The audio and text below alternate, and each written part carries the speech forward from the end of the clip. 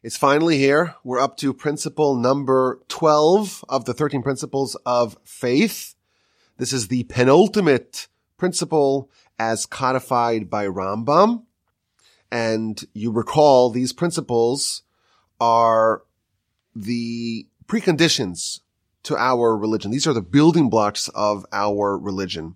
If you want to understand Judaism, if you want to embrace Judaism, if you want to observe Judaism, and you want to study it and get into it, these are the 13 building blocks as codified by Rambam.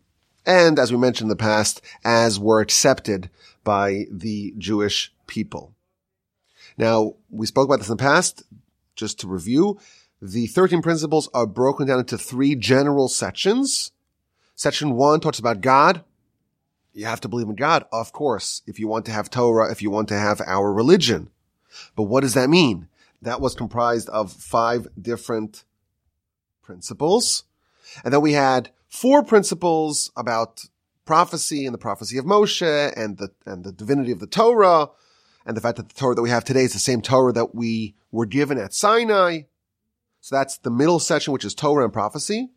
And the third and final section of the 13 principles talks about reward and punishment. God knows everything. God will dispense reward and punishment. And now we are up to principle number 12, and that is the Messiah and the Messianic era. This is a very big subject. As you know, I've been anticipating it greatly.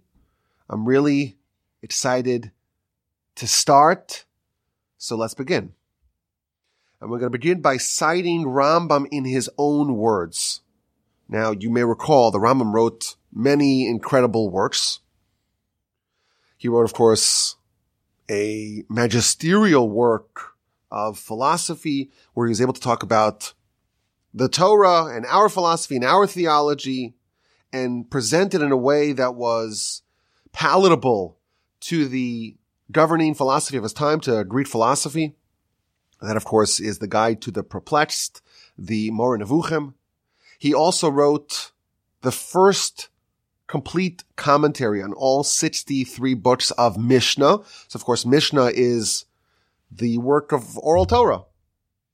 And it has 63 books in 6 different orders. And the Rambam wrote a commentary on all 63 books. And he also wrote a complete recounting of the oral Torah where he culled and codified and crystallized all of oral Torah into one system in the Mishnah Torah. Now, the 13 principles of faith come in the Rambam's comment to Mishnah. In the end of the book of Sanhedrin, the Rambam says, okay, we're talking about all these eschatological subjects. I'm going to lay out for you the 13 principles of our faith. And I want to begin by reading the Rambam in his own words, first in his commentary to Mishnah, and then in his Mishnah Torah, that great, sprawling, and authoritative work on all of oral Torah. So the Rambam tells us in his comment to Mishnah that the principle number 12, and that is the days of Messiah, Yemos HaMashiach, V'hu lahamin. What does it mean to believe and to render as true that Messiah will come in the right time, and he won't come any later than he's supposed to come. And if he tarries, if it's taken him a while, wait for him. And don't try to calculate and try to study and scrutinize the verses and try to figure out and prognosticate and forecast when he is coming. Quotes the Talmud, the bones of those people who calculate when Messiah is coming, those bones of those people will bloat. Okay, so to believe that he's coming, we have to know it's true, but not to calculate and try to figure out when the Messiah is arriving. And we also have to believe that this King Messiah, will have greater stature than all the kings that have ever existed, as per was prophesied to us from all the prophets, beginning with Moshe until the very end of prophecy with Malachi, with Malachi. And whoever has a doubt in the Messiah, or minimizes the stature of Messiah, that person is repudiating Torah. Because the Torah, in several places, tells us about Messiah. So if you don't believe Messiah, you don't believe in Torah. You're rejecting verses, explicit verses in the Torah. And included in this principle is that our monarchy goes through the line of David, specifically via Solomon, the Davidic line via Solomon. And if you question that, and you question the legitimacy of this family and this line, included in this principle is to believe of the lineage of Messiah and Jewish kings coming through David and Solomon. So when he lays out this principle, he's incorporating 6 basic ideas. A, to believe in the Messianic era, to anticipate and to yearn it. The idea of timing, he's not going to delay, and we're not going to calculate and forecast when it will be coming. The persona of Messiah, it's the greatest king. He is the greatest king in history, and the lineage, family of David through Solomon. This is a very important subject. It's a very misunderstood subject. And it's really central to Jewish life. So of course, if it's part of the 13 principles, it is a necessary component of our belief. The Rambam tells us elsewhere that if you don't believe in this, well, you're disincluded, you're excluded from Olam Haba, which of course we already defined. That's really what you want. You want Olam Haba. And if you don't believe Messiah, well, then you are not a candidate for Olam Haba. The Talmud tells us that when a person faces the heavenly tribunal, after you die, you're going to get some degree of accounting and reckoning for your behavior. A person is given 6 questions by the heavenly tribunal. One of those questions is, Tzipisa liYehoshua. Did you anticipate? Did you await Yeshua, which means redemption, salvation? Did you await the Messiah? So this is one of the 6 questions that someone's asked when they face the heavenly tribunal. It's obviously very, very central.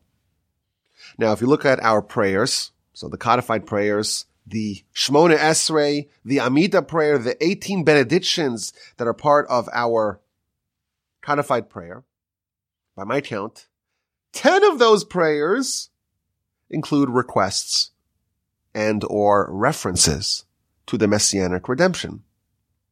So this is not some sort of ancillary part of our religion. This is a central component of our religion, and it appears everywhere.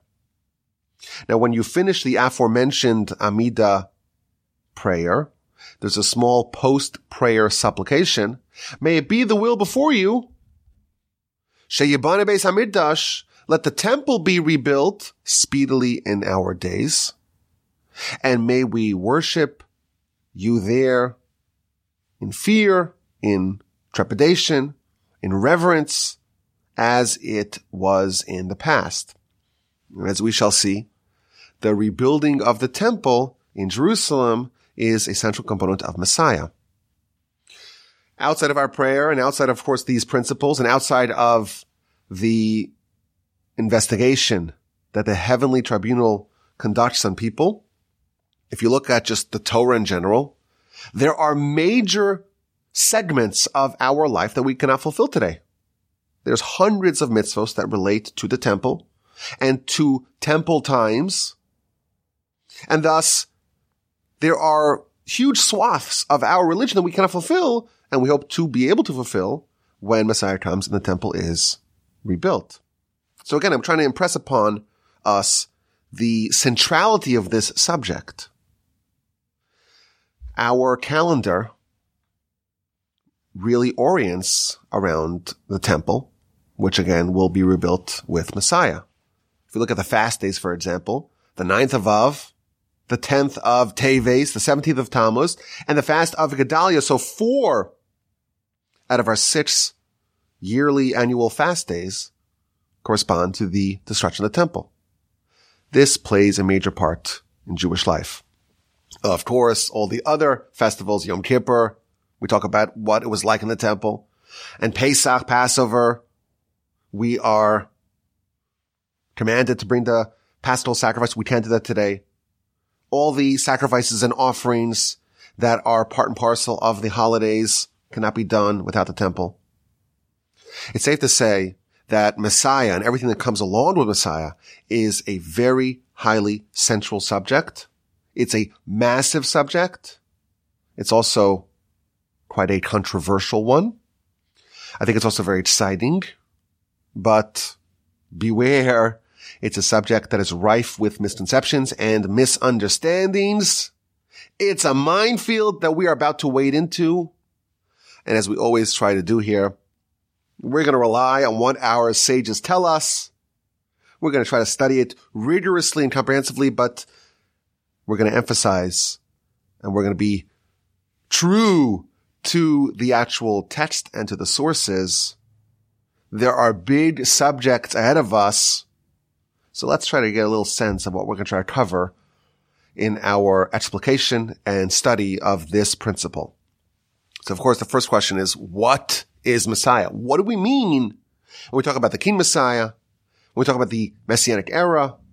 What's the point of it? How does it fit into the big picture of creation and what the goal of our existence is? What's the timeline? What happens when? What happens before Messiah? What happens during Messiah? What's the arrival of Messiah like? What happens when you're actually living in the Messianic era? What happens afterwards? What is the revolution that Messiah is going to unleash in the world? How does it happen? What are the various different ways that it can happen? What changes occur during the Messianic era? What role do we have to play in effectuating Messiah? It's not just something that happens from on high. It turns out when you study the subject, we have a say in determining how and when Messiah will happen.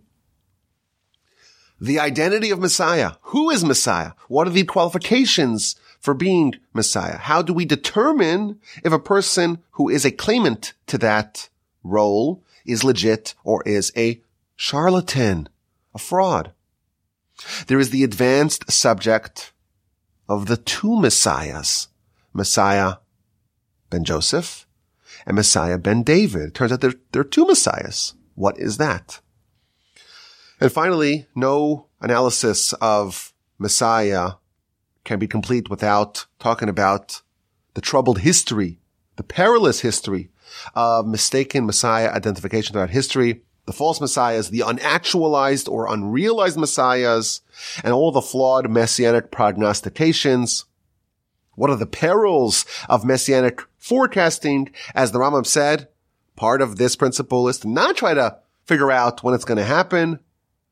The bones will be bloated of those who try to figure it out. There is a lot to talk about. So let's begin. To get started, I want to read another citation from Rambam. The first little bit that we read earlier, that was from his comment to Mishnah, where he lays out principle 1, 2, 3, 4, all the way through principle number 13. But every one of these principles, in his other writings, he references and expands upon it. And in his Mishneh Torah, which is again the codified oral Torah of Rambam, 14 books, he dedicates 2 chapters in the book of Shoftim, the book of Judges. 14 books, the last one's the book of Judges. In the laws of kings and their wars, which is the last section of the last book. The final 2 chapters, the Rambam dedicates an authoritative and sweeping treatment of this subject. The majority of the subjects that we need to cover in depth, of course, he's going to address. And I think it's the first place that we go to try to understand more about these 13 principles. Again, they're authored by the Rambam in his commentary to Mishnah, but his magnum opus, Mishneh Torah, the 14 books, he's going to expand upon it. And it's interesting that the very last subject that he covers is Messiah. So there's 14 books, And the last section of the last set of laws in the last book, so chapters 11 and 12 of the laws of kings and their wars are dedicated to the Messiah and the Messianic age. And he's going to plunge us into this subject. And he's going to try to cover the whole subject. And we're going to read what he says. And then we're going to go into the subject in a more methodical way, going through it piece by piece. He's going to cover everything. And we're going to read it and just get a little flavor of the subject and then go through it, please God, piecemeal. He's going to focus both on the individual, King Messiah, and on the era. And he's going to begin chapter 10 with the job description. So to all aspirants for this job, listen carefully. King Messiah will in the future arise, and he will restore the Davidic monarchy. The Davidic monarchy has been dormant for a very long time. The last king of the Davidic monarchy was in the first temple era, so 2,500 years ago or so. Now it's true that after the second temple was destroyed, we had some semblance of a Davidic monarchy because the leaders of the people, both in Israel, the princes, and in Babylon, the Exarchs, the Reish Galusa, they were all descendants of David. But a Davidic king we have not had for a very long time. Messiah's got to restore that. That's just the first task. He's got to build the temple in the most volatile parcel of land in the whole world. Can't build it in LaGrange, Texas. You have to build it in Jerusalem on Temple Mount. He has to gather the dispersed Jews. Part of the Messianic era is the coalescing of the Jews from all the far-flung corners of the earth back together as one nation. And that, of course, means geographically reuniting the Jews, but also spiritually reuniting the nation to restore the people who are immersed amongst the other nations, to restore them back to their faith and to their commitment to God and to his Torah. Messiah needs to reinstitute Torah laws to the ways that they were previously. All the laws, every law of the Torah must be reinstated. That means in the aforementioned temple, you have to bring all the sacrifices. And Shemitah and Yovel, all the mitzvos as they are told to us in the Torah must be completely restored. That's the beginning. Simple list of tasks. Just do one and then the next one and then, well, you're a candidate. And we have to believe and anticipate his arrival. Otherwise, we are repudiating the Torah of Moshe. And the Rambam quotes the many verses that discuss Messiah and the Messianic era in the Torah. So in the book of Devarim, Deuteronomy chapter 30, verse 3, 4, 5. And of course, the whole section of Bilam, when Bilam is hired to curse the Jewish people instead is forced to bless them. He forecasts, this is in Numbers 24, he forecasts about both messiahs, i.e.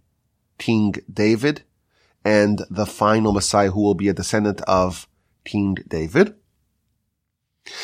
And the Rambam adds another proof from the Torah, an interesting one, from Deuteronomy chapter 19, verse 8. The verse is talking about the cities of refuge. When we have an accidental killer, they have to go to a city of refuge.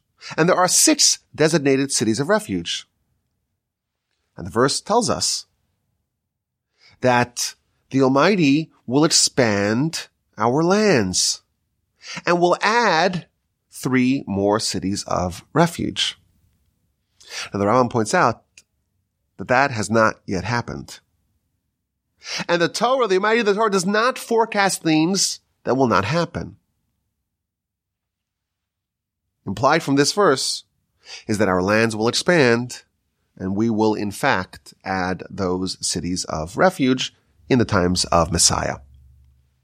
So the Rambam begins by citing the scriptural sources in the Torah, and then he tells us, well, we don't need to talk about the rest of the Tanakh, the rest of our canon, because all the words of the prophets are full of references and citations to the Messiah. So we're starting off with the Rambam in his Mishneh Torah, and we've learned the job description of Messiah. What do you need to do? We've learned about our mitzvah to believe and to await and to anticipate Messiah, and we learned some of the scriptural sources about this idea. Next, the Rambam guides us as to what are the demands placed upon Messiah. How do we verify that he's legit? There have been a lot of people who have claimed to be the Messiah in our history. Unfortunately, our history is littered with false messiahs.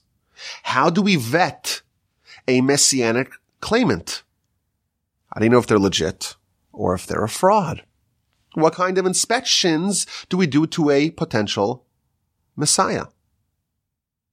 Says the Rambam, don't think that the King Messiah has to do miracles or wonders or renew the laws of the universe or to revive the dead. That is not what we ask Messiah to do. We don't ask for supernatural signs. And he brings a proof. Rabbi Akiva was one of the great sages of the times of the Mishnah. Rabbi Akiva believed in the messianic qualifications of a gentleman named Bar Kokhba. Who was Bar Kokhba? Bar Kokhba launched a revolt against the Romans about 60 years after the temple was destroyed. It seems like he actually rebuilt at least a version of the temple. He was a great scholar, a great warrior, seemed to check a lot of boxes to qualify as Messiah. And he got adherents, and not just Joe Schmoes, the great Rabbi Akiva and many of the other sages of that era. Heavyweights, not lightweights, heavyweights believed that he was Messiah. The sages of the time were on board. And then, of course, it was proven that he was not the Messiah when he was killed due to his sins. And once he was killed, it became clear and evident that he was not, in fact, Messiah. As an aside, this tells us that once someone dies, they cease to be a candidate for Messiah. There are some people that mistakenly believe otherwise. But the Rambam tells us that if you consider someone to be a good candidate for Messiah and then they die, well, you know that they're not Messiah. Rabbi Akiva and his colleagues thought Bar Kokhba was Messiah, and then he died, and then they knew that he was not Messiah. End of the aside. But the Rambam proves from this story that you don't need to do miracles. What did the sages ask from Bar Kokhba, or Bar Koziva as he was renamed? They didn't ask him to do miracles. They didn't ask him to do signs or wonders. This proves that we don't need to ask Messiah to do miracles. That's not part of the vetting. What is the vetting? We'll get to in a second. And the Rambam adds, certainly not an iota of Torah can be changed. You cannot add to the Torah. You cannot subtract from the Torah. And if someone does in fact tamper with the Torah, adding or subtracting from the Word of God, then you know for sure this person is a wicked person and a heretic. So we don't ask for miracles, we don't ask for signs, we don't ask to revive the dead. And if the person changes even one letter of the Torah, we know for sure that they're wicked and they are a heretic and they are not Messiah. So we know what we don't look for when identifying a potential candidate. Well, what do we look for? So the Rambam tells us, whenever someone wants to evaluate the candidacy of a potential Messiah, this is where we go to. If there is a king from the house of David who studies Torah and performs mitzvos like David his father, the written Torah, the oral Torah, and compels all of Israel to go in the ways of Torah and to strengthen the ways of Torah. And he wages the wars of Hashem. Such a king fulfills these qualifications. You can assume is Messiah. We don't know for sure, but we can operate under the assumption that this person is Messiah, but it's still an assumption. They have to finish the job to know for sure. And if he was successful, and he built the temple in Jerusalem, and he gathered the far-flung Jews from the various corners of the earth, then that Messiah that you assumed was Messiah, now you know for sure. So what does it take? The Rambam tells us we have to have a king from the house of David who studies Torah, performs mitzvahs like David his father, compels all of Israel to follow Torah, wages the wars of Hashem. Once we have that, we're assuming this person is Messiah. And if they go the final mile and build the temple and gather all of Israel, then we know for sure. Simple. The Rambam organizes it for us. Now, if this person who we are assuming is Messiah, but we don't know for sure yet, if they didn't succeed, or they died, or were killed, then we know for sure that they are not the Messiah that the Torah promised about. Yes, they're a king. And yes, they could be righteous. But not every king is Messiah. And then the Rambam adds, we also know why we have this phenomenon of an assumed Messiah who later is proven to be not a real Messiah, because God is testing us. We are expecting, over the course of our history, fake, false, unrealized messiahs. That is to be expected. And we knew this at a time. It's forecasted in the prophets.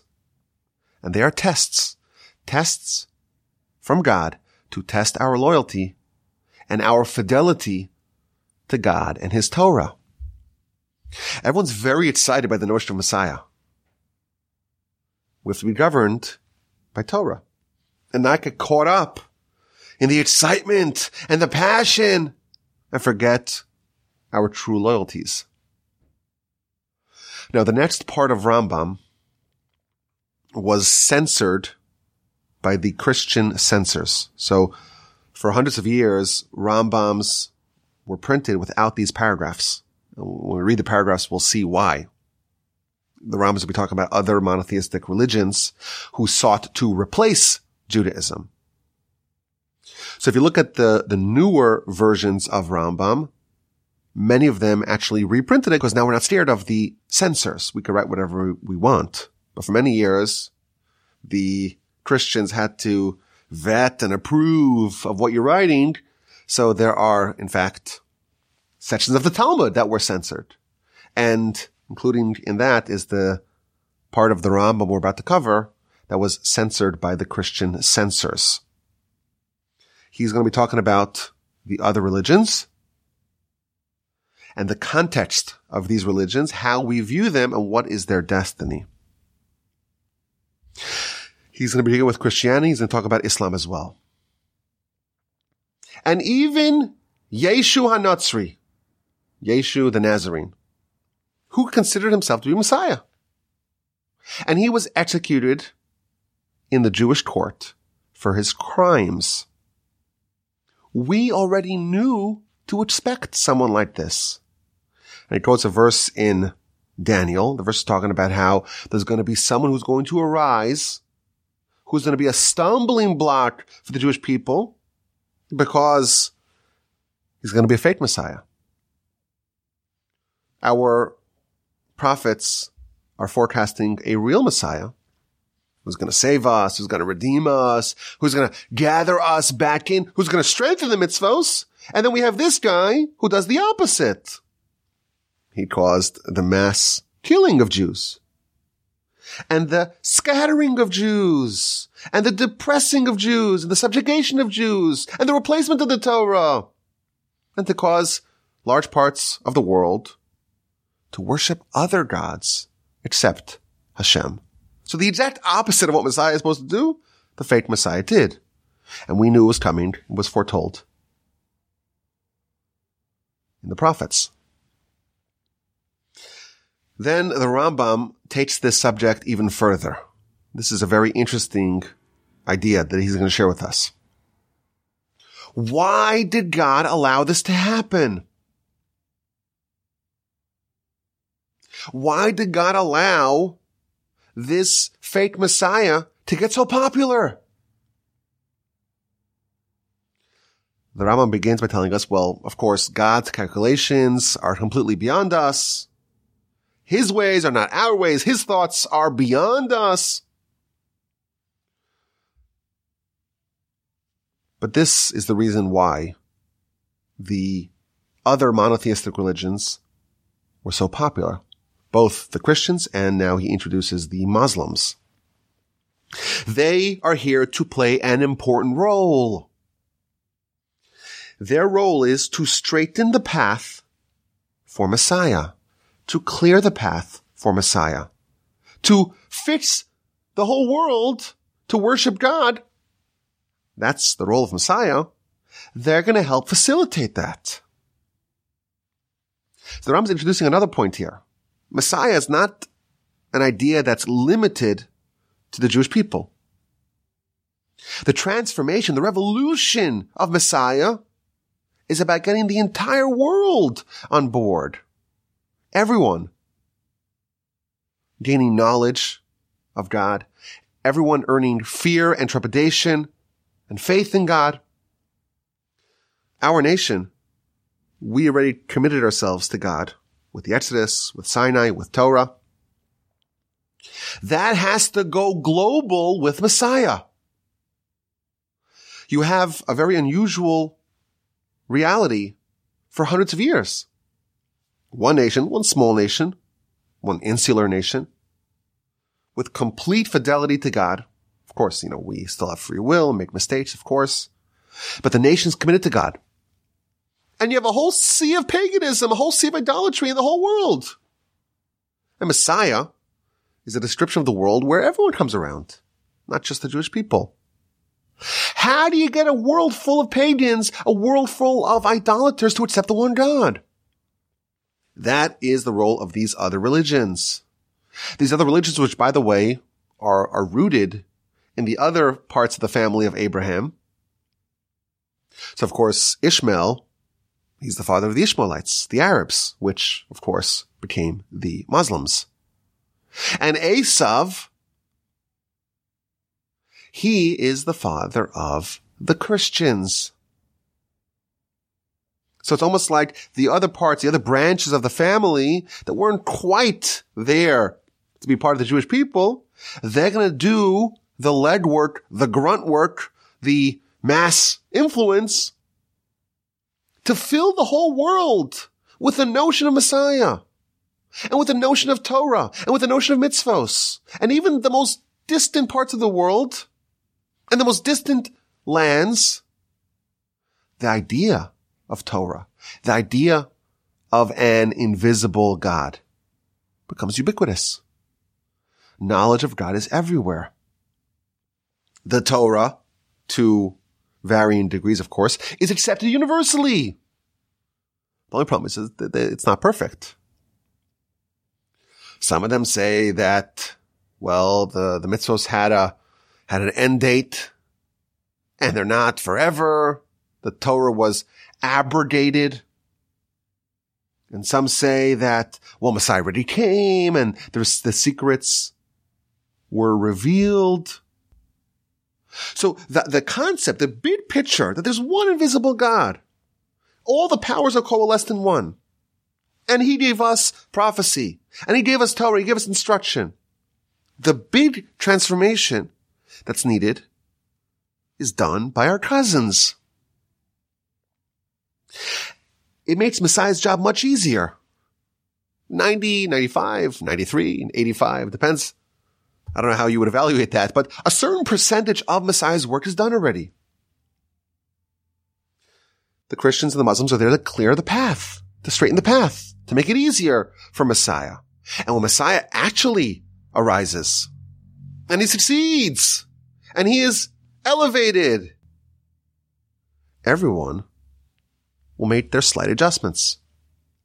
And they'll realize that their forefathers gave them a slight mistake. And their antecedents and their prophets led them astray. And they will come back to true faith. The Romans, whenever they absorbed any nation, they absorbed those nations' deities as well. And they ended up with a massive cachet. Maybe that's not the right word. Cash. Is that pronounced cash? A massive amount. A massive repository of idols.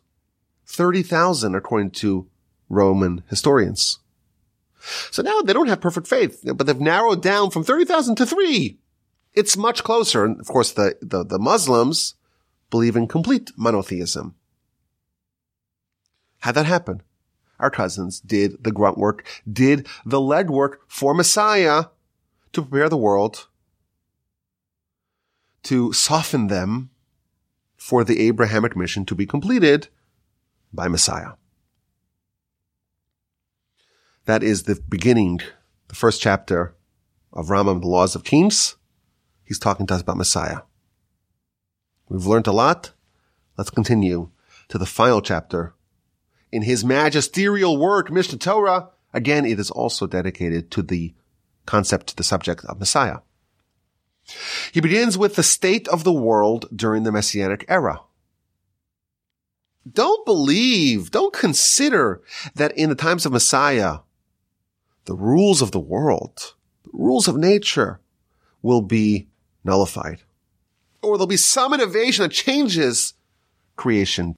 There will be no changes to the laws of nature. There are not going to be any supernatural adjustments to how the world operates.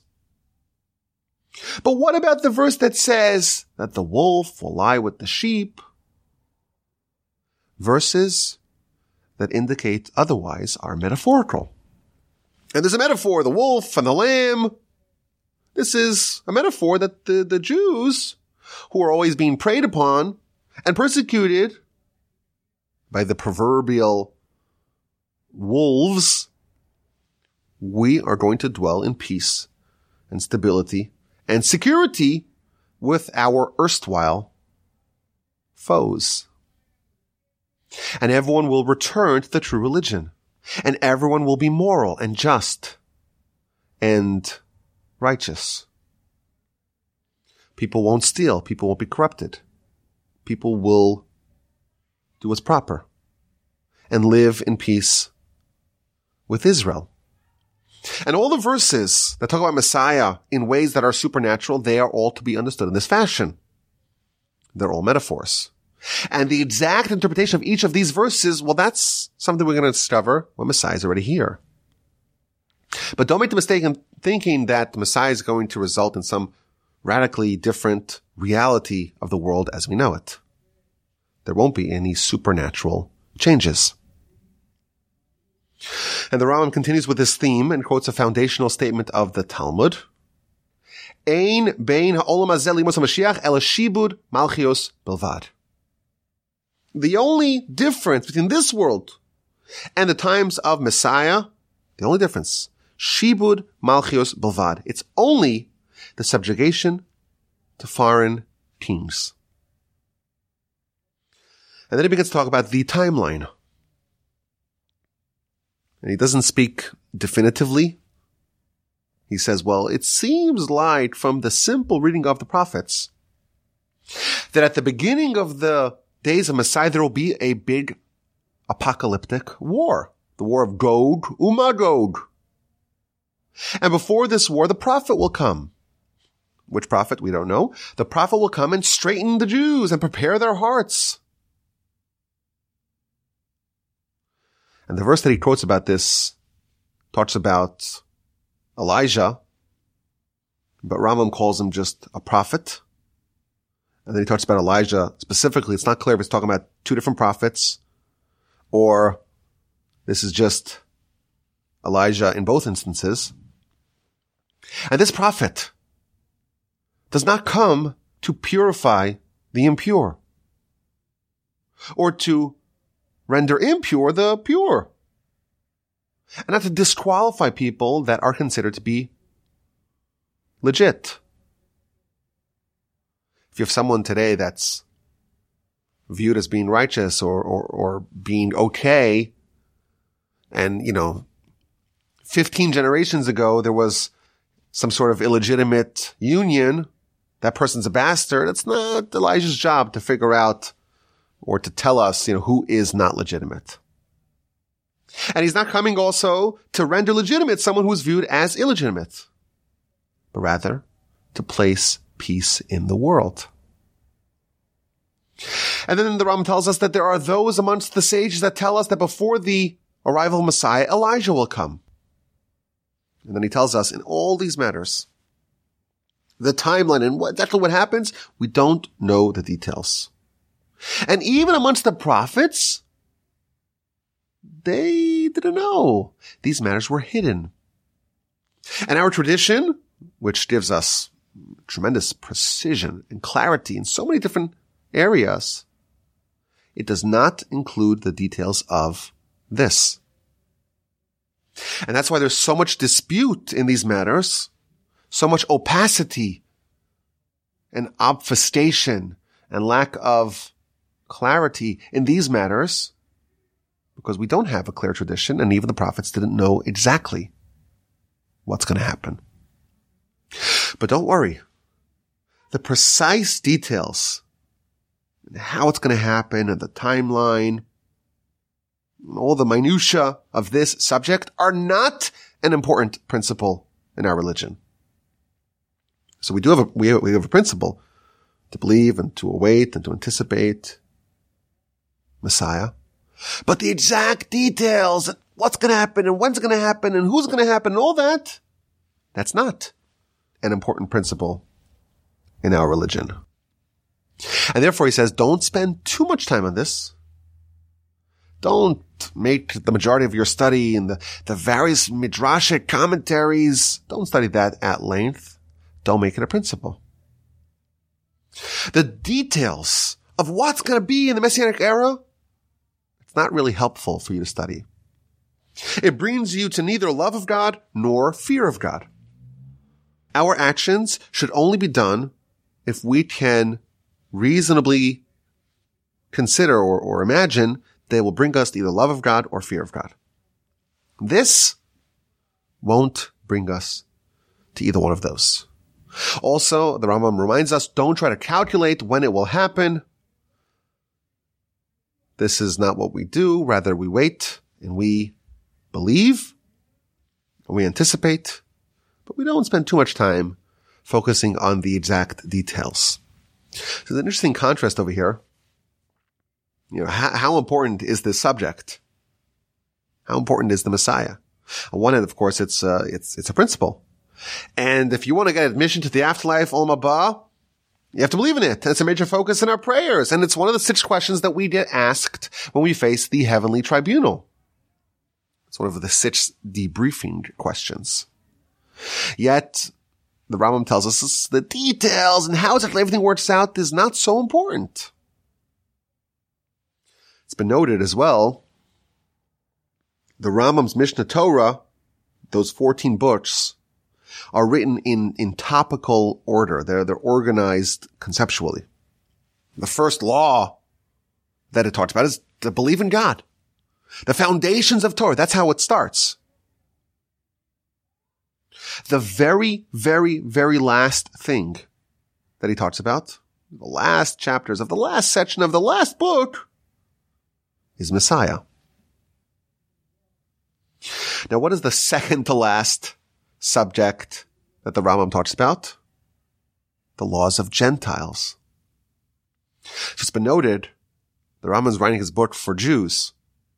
He's signaling with the layout of what he puts where it's actually more important for us to know about what non-Jews need to know than to think about Messiah. The Rambam is systematically de-emphasizing the study of this subject. It brings us to neither love of God nor fear of God. We have to believe in it. We have to anticipate it. But this is not something we make our focus on in a detailed way. The Rambam continues that Messiah's job is different than Elijah's job. He's there to determine tribal affiliation. So, of course, the Jewish people, we start off as 12 distinct tribes. And then over the course of the centuries and millennia, there was intermarriage amongst the tribes and people lost track of it. We no longer were limited to our tribal lands. No one knows what tribe they're in. Once Messiah gets settled and all the Jews are coalesced around him through the prophecy that's bestowed upon him, he's going to organize the nation in two tribes, or back into tribes. He's going to start with the Kohanim and the Levites. And the imposters who are pretending to be Jews but are actually not part of the nation, he's going to cast away. And then amongst the Jews, he's going to figure out which people are attributed to which tribes. He is not going to identify which are mamzerim. Unless someone is known to be a bastard, they are good. That too is part of the responsibility of Messiah.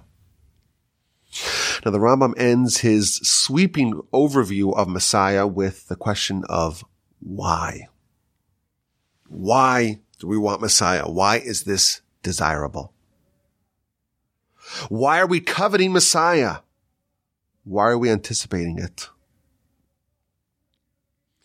The sages and the prophets did not covet Messiah, not to control the whole world or to dominate the other nations, not to be uplifted over the other nations, not to eat and drink and revel, rather to have time and flexibility and peace of mind to study Torah and its wisdoms without disruptions and without threats, in order that through our study of Torah, we can merit Olam Haba. The Rambam is reminding us, don't get confused.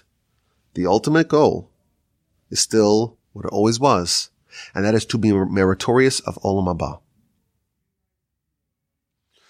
The Messianic era is designed to enable that, to facilitate that. It's the conditions where achieving Olam Haba is most possible. It's an auspicious and propitious time for a person to be able to earn Olam Haba.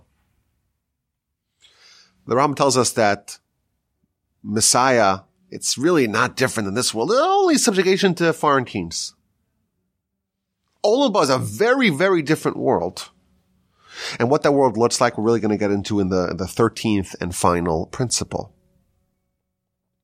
But the goal of Messiah and the whole Messianic era, it's to enable us, to facilitate for us the possibility of earning Olam Haba. What the Messianic era will look like, it's going to be a time of great prosperity and abundance. There won't be any famine. There won't be hunger. There won't be war. There won't be envy. There won't be harmful competition. Goodness will be abundant. Delicacies will be abundant. And there'll be time and space to know God. And the efforts of the world will be upgraded. It's not going to be the silly rat race to get more and more physical things until you just die. The focus of the world will be redirected and shifted to pursue what really matters, to pursue knowledge of God. That world, he quotes the verse, will be a world that is replete with knowledge of God. Kamayim layam mechasim, as much as water covers the seabed. Thus concludes these two chapters, the final two chapters of Mishneh Torah. Again, the Rambam gives us an authoritative and sweeping coverage of Messiah, and reading it teaches us a lot. We learn, of course, the job requirements of Messiah. You've got to be a king from the house of David who studies Torah and performs mitzvos like David, his ancestor. Rebuild the temple on Temple Mount, restore all the laws of the Torah, gather all of Israel, compel the nation to follow the Torah, wage the wars of Hashem. And of course, once Messiah has already been established, organize the nation, determine who's a real Kohen, who's a real Levite, and organize the nation into tribes. We learn how to vet a candidate for Messiah, what's asked of him, what is not asked of him. We learned about the concept of false and fake messiahs. That is to be expected. It's a test. We learned about Christianity and Islam and the role that they play to clear the path for Messiah. We learned about the Messianic era, the various other things that will accompany King Messiah himself, Elijah and his role, the prophet, the war of Gog and Magog, the dramatic changes that will transpire to the whole world. Not changes to the laws of nature, of course, but how the world focuses its attention and its resources. There are not going to be any supernatural changes, and all the verses that imply otherwise are metaphors, but it's a world of abundance. It's a world of stability and security so that the pursuit of what really matters can be undertaken. And the goal, that's to have the stability and the peace of mind to study Torah and to thereby earn Olam Haba. That is the Rambam, and it's a great way to get started on this very critical principle number 12. I think it does give us really the layout of the whole subject. We understand how critical this subject is and why it made so many appearances in our daily life and our daily prayers, in our annual yearly cycle. We see how it is quite a large subject, and we see the room for misconceptions and misunderstandings. And we have a lot of work ahead of us to really dig into the subject with great focus and detail, to really understand what's happening with Messiah and the timeline as best as we can understand it, and the changes that are going to be present during the Messianic era, and the roles that we are expected to play now and then. What do we know about the identity of Messiah? What do we know about the qualifications of Messiah? Of course, the subject of the two Messiahs that the Rambam does not talk about, but our sages elsewhere do. We have a lot to cover. I'm really excited that we're finally here. I remember, when we're still in the earlier principles, I was like, I can't wait till we get here. And now we're here. So with the help of the Almighty, we will cover this subject, please God, with our focus on trying to get a comprehensive and rigorous understanding of the subject to the best of our ability. I'm excited to do this together with all of y'all. As always, my email address is rabbiwolbe@gmail.com. Call me with any questions, comments, feedback. Of course, I'm in the Torch Center right now, and I work for Torch. And if you want to support our work, torchweb.org is the address to do that. Whenever I do a podcast, in the description, there's a link in the description if you want to see more about what we do here at the Torch Center and maybe to support our work. If you want to reach out to me, my email address is rabbiwolbe@gmail.com.